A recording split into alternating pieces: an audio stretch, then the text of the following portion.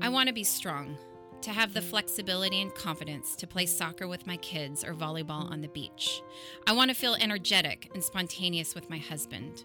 I want my body to feel the freedom to move and enjoy life, to hike Yosemite, surf in Hawaii, bike to the beach, to have fun with friends and not be limited. I want to do things that love my body, to feel and experience all the sensations of life. I want my body to be a force in nature that overcomes difficulty and resistance. I believe in health and wellness and daily consistent exercise.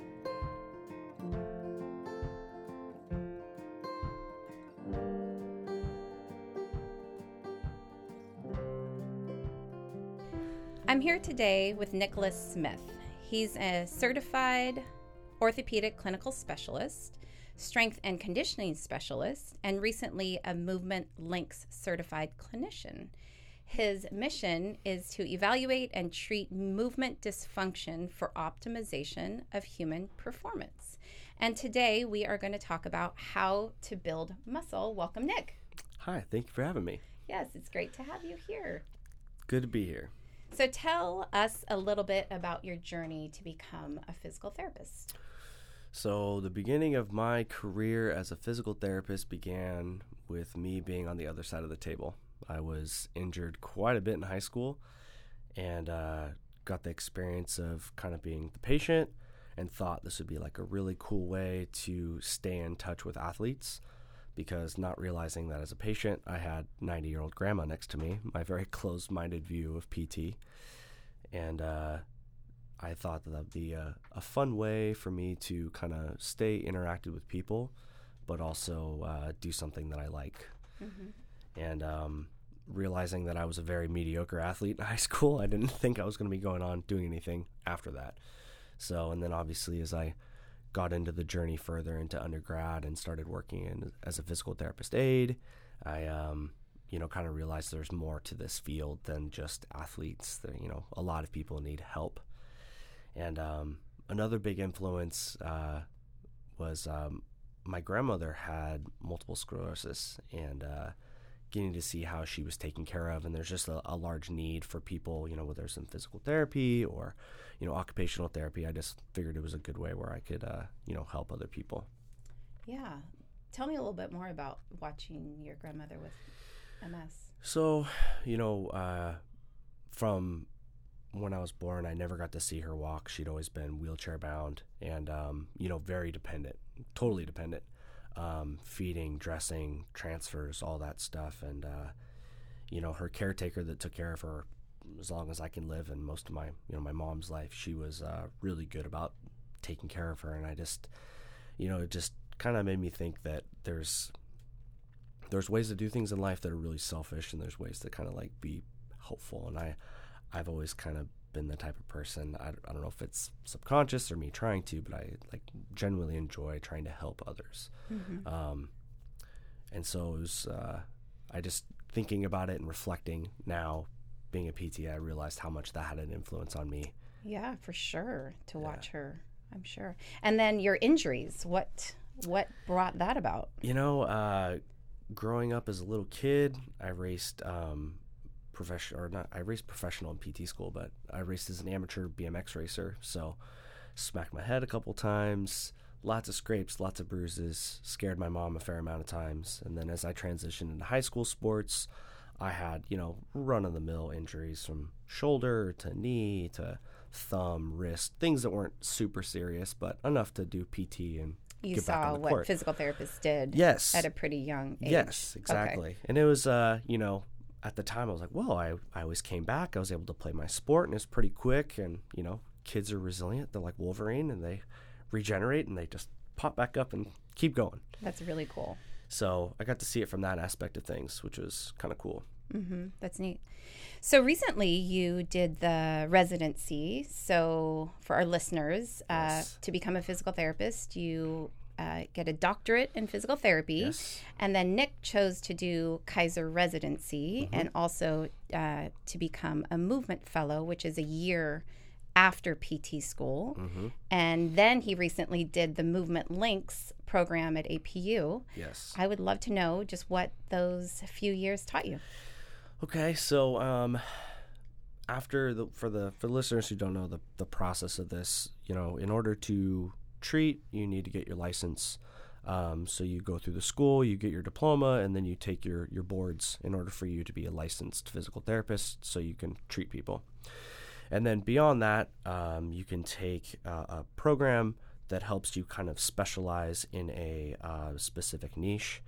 So I decided to go along the orthopedic route. So orthopedics meaning I work with anything that's musculoskeletal, your run-of-the-mill wear and tear injury, a post-surgery, whether it's a total knee replacement, a meniscus tear, a rotator cuff tear, or if it's just general low back pain. And I wanted to pursue something to have a little bit of structure.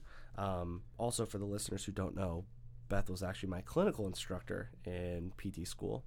And working with her as a student and seeing the other people at our clinic, it was kind of I saw that there was a lot more out there than what just school was to offer. And I knew that I was going to have to pursue something maybe a little bit more to kind of be at that level. And so once I saw the standard, I was like, okay, this is, there's more to this. And there's a lot more that I need to learn. And so I decided to complete that. As a result, I was able to sit for my, there's a board certified orthopedic clinical specialist exam that you can sit for. It's not required. It's just, it looks good and it adds to your cool business card, I suppose. But, and then beyond that, I decided to pursue a fellowship program. I took a year off in between because I felt like I needed some time to kind of recuperate. It's a very grueling first year. Coming out of school, trying to learn how to balance a schedule, and then on top of that, having weekend classes, working 40 to 50 hours a week, assignments. So after I had some time to kind of digest that first year, I decided to go on further into the movement specialist fellowship through Azusa Pacific. And the reason I decided to go through that was seeing that there's more out there. We can, as PTs, you see the run-of-the-mill injuries that kind of come in and they came to be reoccurring, but there was always a handful that were a little bit more challenging. They require you a little bit more thinking, and I wanted to know how to give that extra special time and attention to really help those who really need it. A lot of people do get better with time, and as long as they have a structured program, they do improve.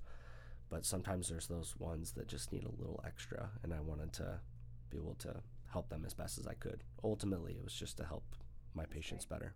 All right. Well, we are going to move into content. So, I think what women want is some muscle. Okay. So we're going to talk about making muscles. How do we do that? And also, how do we do that as we age? So let's just start with, why is it good to build muscle? Okay. So for anybody who's experienced any kind of exercise, if they've actually been rehabbing an injury, the thing that's often promoted is building some kind of muscle. Whether you partake in an activity, there's a certain amount of muscle and strength that is required as kind of like a prerequisite, if you will, to be able to perform that. So for those who are just looking for overall wellness, muscle is important for being able to perform our everyday activities, whether it's doing laundry, being able to do yard work, anything that we're able to sustain, life, being able to get in and out of our couch, get out of the car, go for a fun little hike with the family, walk the dogs, whatever that may be. Muscle can be the thing that allows you that freedom to be able to perform those exercises that you want. Yeah, very good. What happens to muscles as we age? So unfortunately, as we age, muscle does tend to dwindle. Dwindle. Okay. So the scientific word for that, they call it atrophy. So muscles do indeed get smaller with aging. The firing and quickness that we had, when we're younger, that tends to slow down. Our ability to grow muscle is not as efficient as it once was due to hormone changes, but not all bad. The one thing that we can preserve is our strength. So despite the size of our muscles getting smaller, we can preserve a lot of our strength going into our older years, which is very, very helpful. As a clinician, as a coach, I really try to promote that. And there are videos out there on YouTube of, men and women in their 60s, 70s, 80s powerlifting and still lifting tons of weight. Incredible. And they're very strong. And so maybe not necessarily what you deem as the bodybuilder, super ripped and tons of muscle, but that strength can still be there. Mm-hmm. So there is some hope. There is some hope. So how can we prevent the aging issue? So the best way to, in simple terms, is just never really stop. Do something, whether it's you have a routine throughout your week, whether it's a routine walk, you can walk your dogs, or you're on the third story at your work and you're going to take the stairs every day. It's just trying not to limit your activity as best as possible, because as we tend to get more tired, we have more activities, we're juggling families, we're juggling work, and we tend to let those things take over, and our health tends to kind of get tucked away because we're getting along, but we may not be thriving. Right. So I think the best thing is just to never really stop. Find something that you really love to do and keep doing that. Find some way to stay moving. It doesn't need to be this grandiose 3-hour exercise workout. It can be 15, 20 minutes a day scattered into 5-minute blocks throughout your day that's at your convenience. So for women, there's different aspects about muscles, and different women want different things. Of course. Thinking about building strength is one. Thinking about building, some tone is another one. Thinking also, for me, I really do enjoy playing sports with my kids. Yes. So I want some power, some quickness, some speed, some agility. Pizzazz. Yes, I do want some of that. So just thinking about exercise programs and maybe being let's talk a little bit more specifically. Yeah. So say, for example, a woman I actually have a few women who are doing my program right now that want to be able to jump, and they didn't realize that they can't jump anymore. Yes. Okay. Can you just kind of explain why that happens? And then is it possible to get it back? Okay. So as part of strength training or building muscle, there is kind of a process or continuum that you have to start with. So you have some baseline strength that you are required. If we're talking about jumping in particular, there are certain muscles that are required to produce a certain amount of strength. So for jumping, that is a squat with more speed. So when you start adding, like you said, the power or the pizzazz, that is a squat with additional speed to that. So you can train your muscles, like for a squat, you can train, your quads, your hamstrings, your glutes, your calves to be able to perform a squat. And then when it comes to the jumping component, you kind of tailor your workouts to where you're adding some kind of speed. So say you're squatting down to your chair, and when you come back up from the chair, you want to do it as fast as possible. And there's obviously some technique that's involved, being able to coordinate those muscles too, which is what comes with the training. And when you don't train your muscles to coordinate in that pattern, your brain tends to say, well, that's not important anymore. And you're like, well, wait a second. I remember how to jump rope. I could jump rope as a kid, and then all of a sudden they can't do that anymore. And also the other thing is there's a certain level of strength and muscle that is required to propel the body in the air. So there is, you kind of have to start with a base layer of strength before you can start getting into a power. Right. almost like training for a sport, right? Exactly. You have to have like baseline strength before you Exactly. think you're going to, throw a baseball Exactly. really fast or whatever. Yes. So say, for example, because actually this has been a question that people have asked me, and I would love for you to describe it. Okay. But why that happens. I mean, so there could be some muscle weakness in a certain area that maybe a woman wouldn't know. What would you do? So she comes in to the clinic. She says, I want to be able to jump. I can't jump. What might you do as a physical therapist? So as a physical therapist, I would run her through some, a basic, what I would call like a movement exam or a structured exam.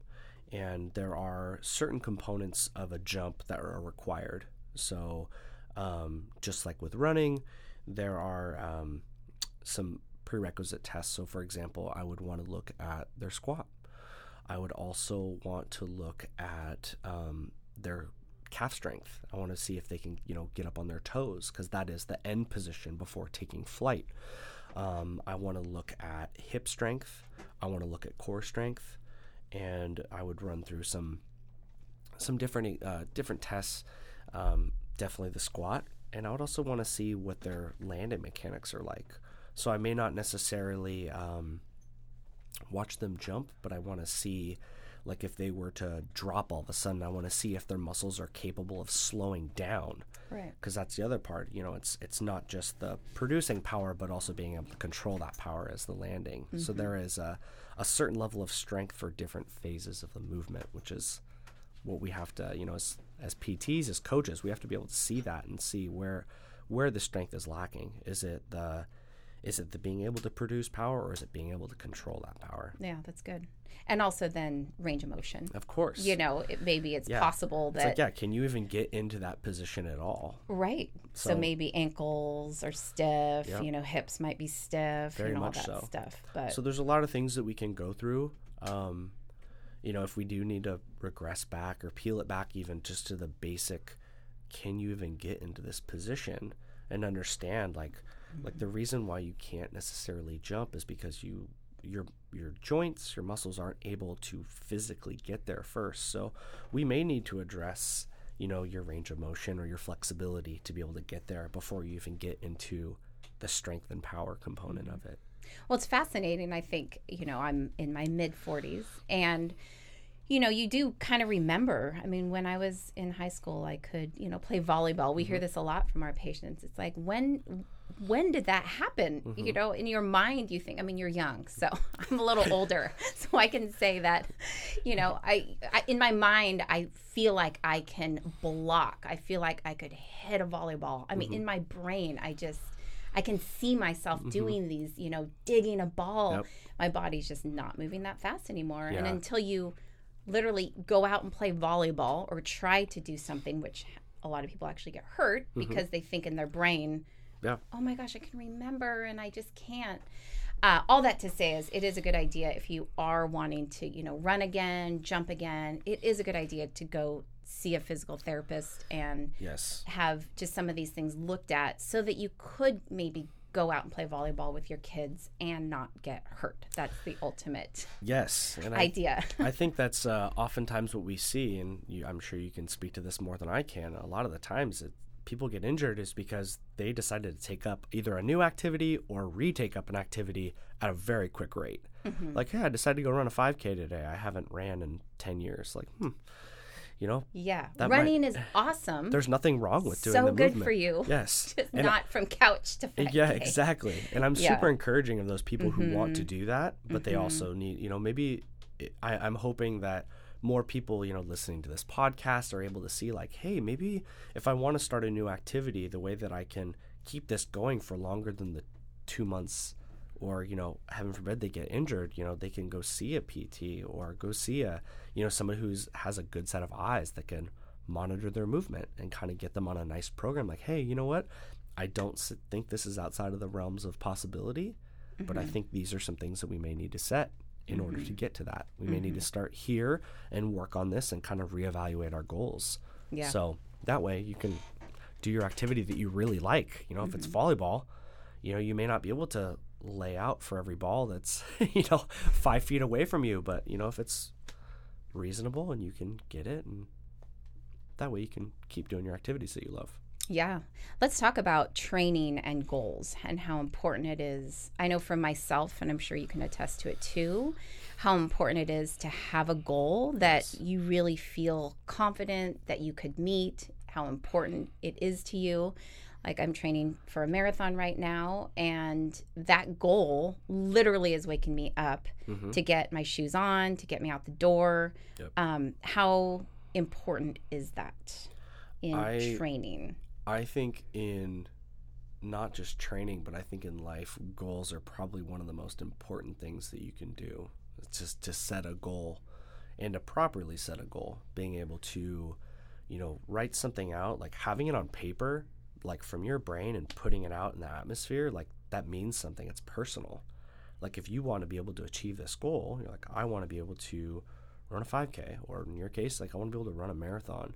And then really have to think about like what is required of me to be able to do that. That's the long-term goal.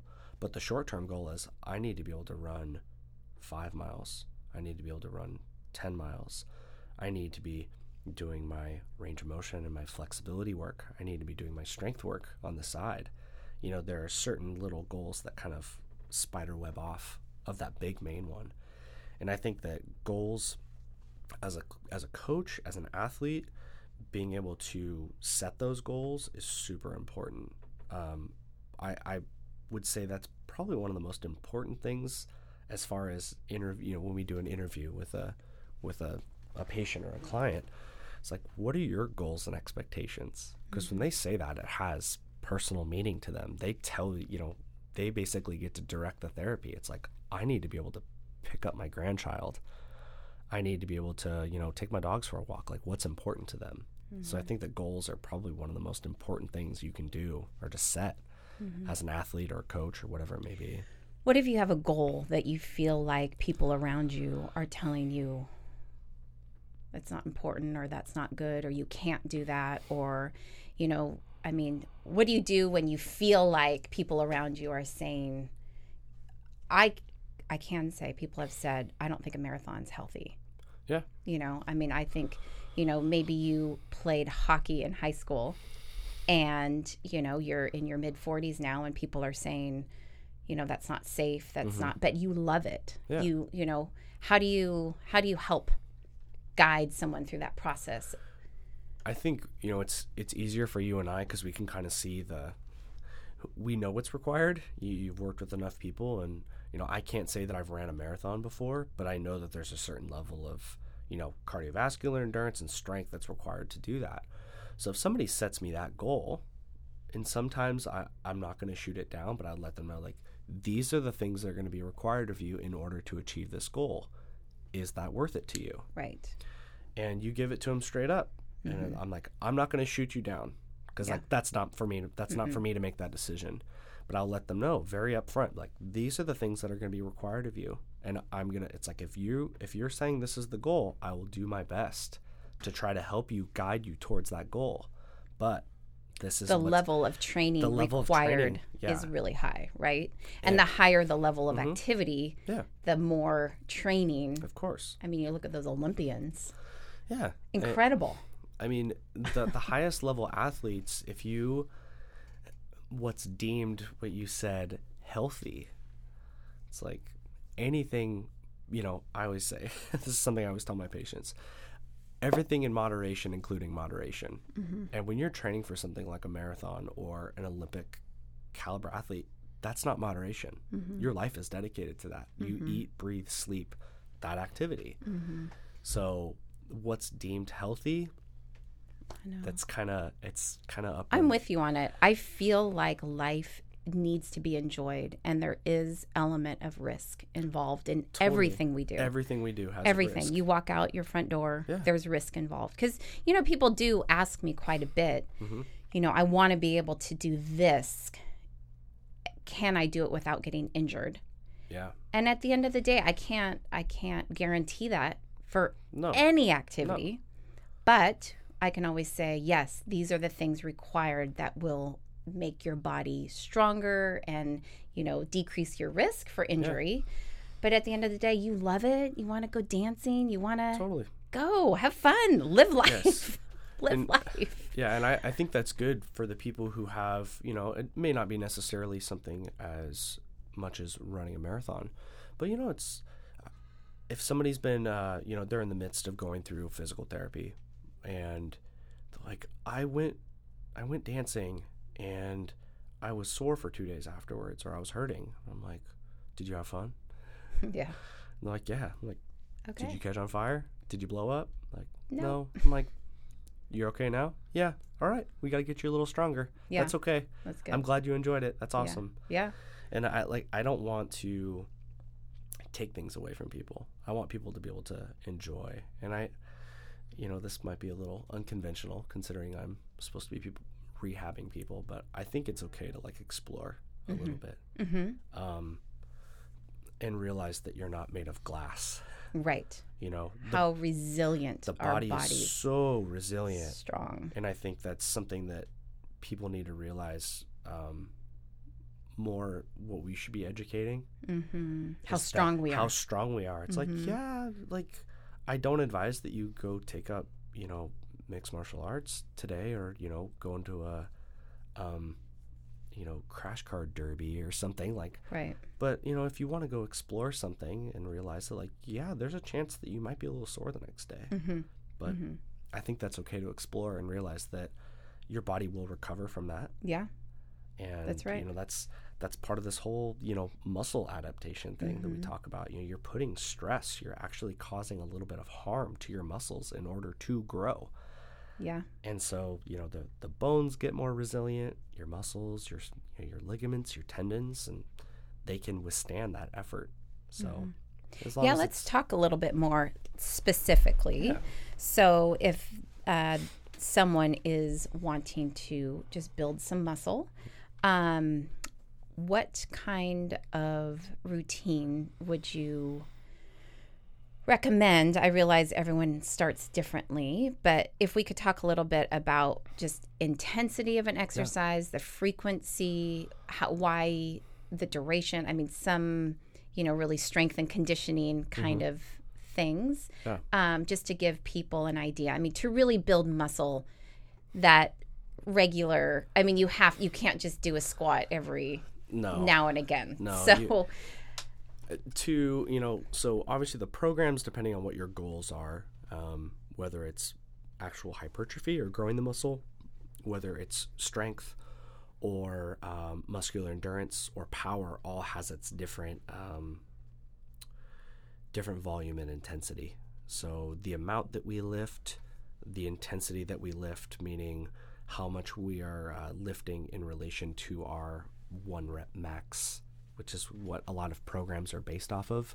So like if you're able to do a squat with 50 pounds, and you can do that one time, you would build a program around that based on that weight. So let's say we're talking about just hypertrophy or the growing of muscle. The nerdy science portion of this says that you should be training that specific muscle 2 times a week, doing about 10 to 20 sets of that particular muscle group, and doing repetitions between 6 and 12 repetitions where you're approaching failure on each set. Wow. Which is where most people are kind of like, so if you're able to text while doing your exercise, it's maybe not quite enough weight on there. Now, obviously, this is coming more towards trained. You may realize that just being able to do the repetition and the movement might be challenging enough. Picking up that 2-pound weight is enough for you to be able to do that. And then on top of that, it's being consistent and progressively adding more. So whether you're adding another set to that, you may not be able to do 20 sets of that particular muscle group throughout the week. 20 sets in a week? 20 sets in a week. So let's say you were to train you're going to train your arms. You're going to do your biceps. Okay. Over the course of the week, if you were to do 20 sets, so that means you could do, say, 3 sets of 10, and then you could do 3 exercises one day, or 4 or 5 exercises on one day and 5 on the other of different bicep sets. Wow. Which, yeah. It's like just isolating the bicep. And, there are some, if you want to get more into it, it also says, like, that can also count for, like, say, a rowing motion. So you're still using your biceps with that. So it could be single and multi-joint motions. So, accumulatively, it sounds very daunting, but if you're going to do, say you're trying to train your glutes, a squat or a deadlift would count towards that. And then you can maybe do some isolation movements or towards that glute specifically. Yeah, that's quite a lot of sets. Yes. That would take a really long time. And that's, I think that's the thing that's... And this is for hypertrophy? This is for hypertrophy, This is for hypertrophy. Yes.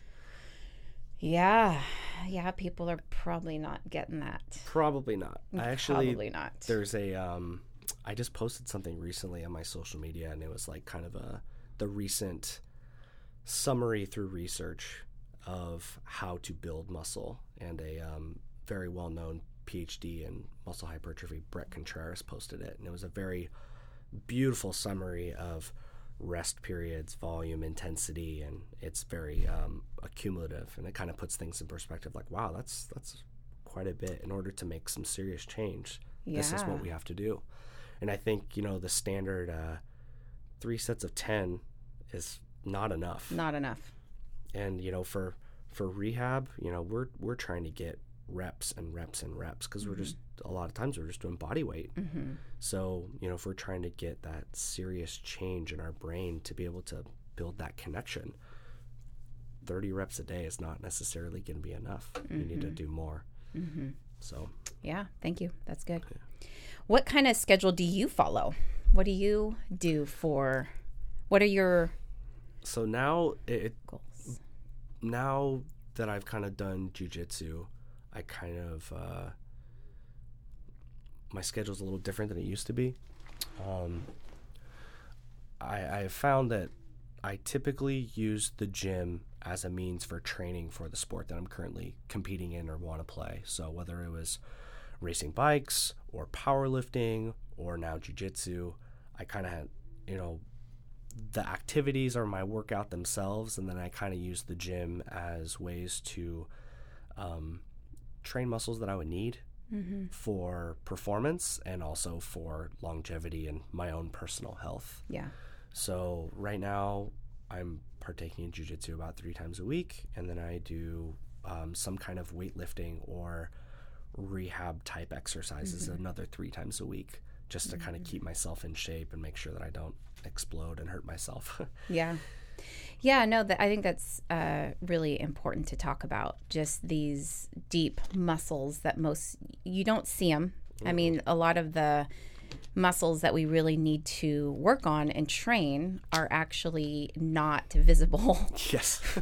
So, but the rotator cuff, the serratus anterior, the deep hip muscles. I mean, some of these muscles we just don't really think about. The transverse, the core, pelvic floor, all these muscles.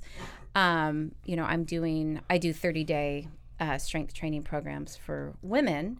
Really, the idea is to keep it short. So it's 15 minutes a day, about 5 days a week, alternating, upper body one day, lower body the next day, core the next day, basically hitting all areas. But just thinking about schedule for people. I mean, time is such it's tough, and what do you pick as important? Yeah. I mean, how do you... So I think what's good about that, if you're talking about it from a rehab standpoint, or say you're trying to achieve a certain task, I think that if you give them an exercise that is training those deep muscles that you talk about, but it changes their movement in a way that doesn't make it painful, that's usually a good seller. Good thing. Yeah. So if you're like, it doesn't hurt when I do this anymore, or I'm doing that, say they perform it better, like, I can reach my arm over my head now. Like, okay, so that exercise that we just did, these are the muscles that we're training. If you get these stronger, this will be your normal way of life. And if you kind of like sell it to them and they understand like that matches up with their goal, sometimes those exercises they'll make the time. Yeah. They'll realize, oh, my back hurts every time that I sit up from my chair at work because I sit too long. But if I do these things or if I set this up a certain way, it doesn't hurt anymore. That's meaningful. Yeah. So, and when it comes down to time, like you said, if you give them something that's like achievable, they're more likely to do it. That 20 sets sounds very daunting. So if you can give them something like, you know what, can you spend 5 minutes of your day doing this, or in your case 15 minutes, and people are like, yeah, 15 minutes I can do this. I can give you 15 minutes. And then maybe 3 months down the line that 15 minutes turns into 30 minutes. They can do your program, and I'm going to go for a quick walk. And they're just slowly building that. And that's really how the muscle process works. You're progressively loading those muscles, taxing them to be able to handle more work. That's good. That's great. So a couple things, just as we think about muscles, just rest and recovery. I mean, what is that? I mean, what you just described with hypertrophy, I'm not sure very many people in the population are really getting that kind of work out for each of their muscles. Because, people do ask, like, what kind of rest and recovery do I need? And most of the time, my thought is you need to move more. But this is an important aspect because rest is really important, especially if you are pretty sore the next day or the... Totally. So what can that look like? Maybe give us an idea of some active rest, Okay. So a lot of times, like, an active rest could be something, the hard thing about this topic, and even when it comes to the hypertrophy, is where is your baseline standard of movement? If you're coming from somebody who's doing nothing, that little walk to the mailbox might be a lot for you. That might be your exercise for the day. It's like, okay, well, that's what we got to work on. That's our starting point. Whereas somebody like you who's training for a marathon and you're trying to add, you're like, you know what, I just need a little bit more muscle built on me. I just want to have a little bit more to kind of keep me going for those later miles. That's different. We're having a different conversation. So the same thing goes for a recovery day. Your active recovery day is going to look a lot different than somebody who may only do 5 minutes of exercise a day. If you can get them to, squat on their couch, 5 times every hour they're watching television, something like that. Right. So an active recovery day, I think, is a really good opportunity to, you may not be necessarily taxing yourself. That volume and intensity is definitely down. It should not make you, it shouldn't stress your systems a lot. In some cases, your active recovery day could be something that you really enjoy. That could be the hike with your family. That could be going for a walk with the dogs. It could be going to yoga class. Doing something different. Just doing something different. But moving. But still moving. A lot of times after those days that are really strenuous, if you do a very heavy leg day, getting on and off the chair is a very big task. So something that kind of keeps your muscles and your joints still warm so you don't stiffen up. My active recovery days are my rehab days. Those are the days that I kind of dedicate to, like, okay, I wake up, what's sore today? What's kind of aching? What's not moving well? What's stiff? What positions were not easy to get into?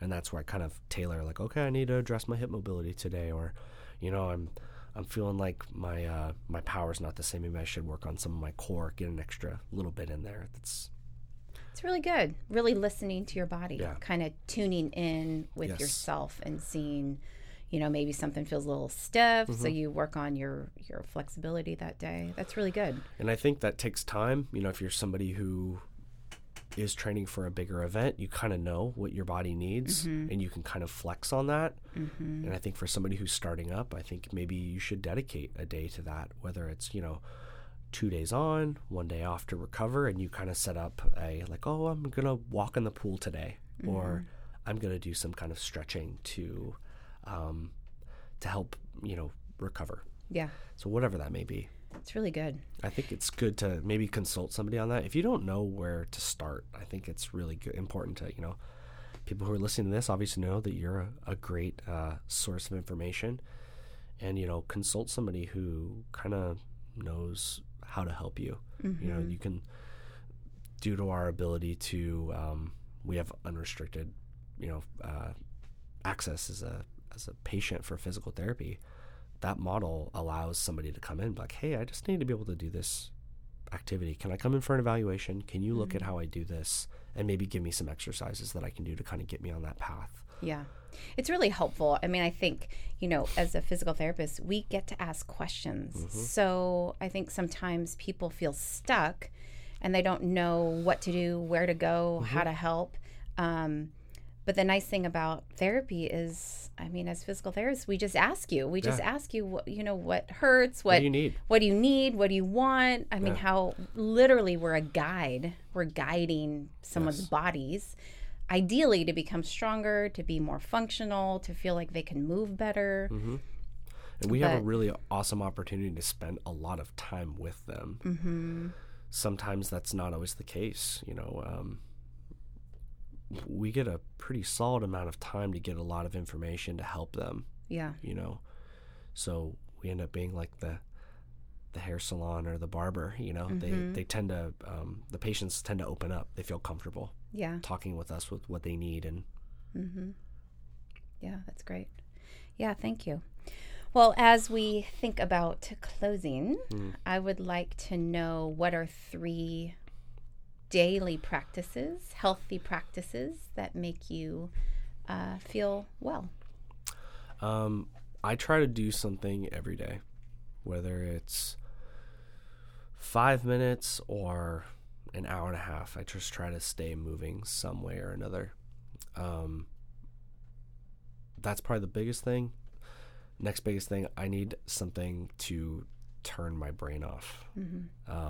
Whether it's listening to like a Headspace meditation app, or just reading a book that's brainless, or just consuming something that's different and being able to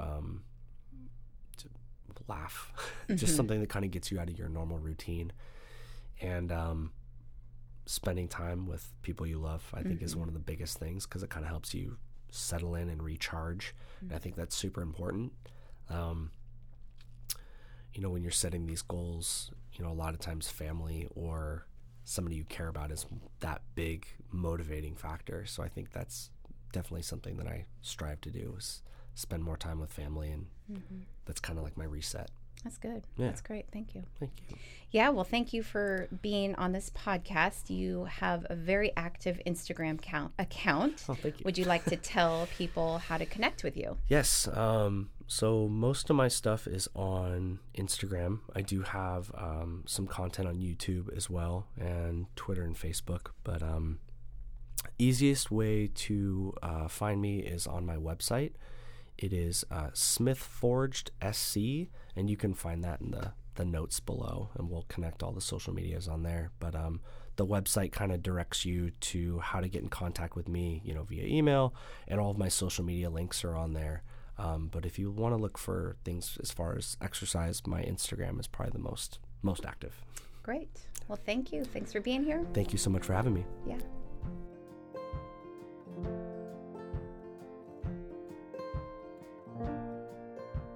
Balanced by Beth is a podcast to inspire women to live strong. The information in this podcast is for entertainment purposes only and should not be used as personal medical advice.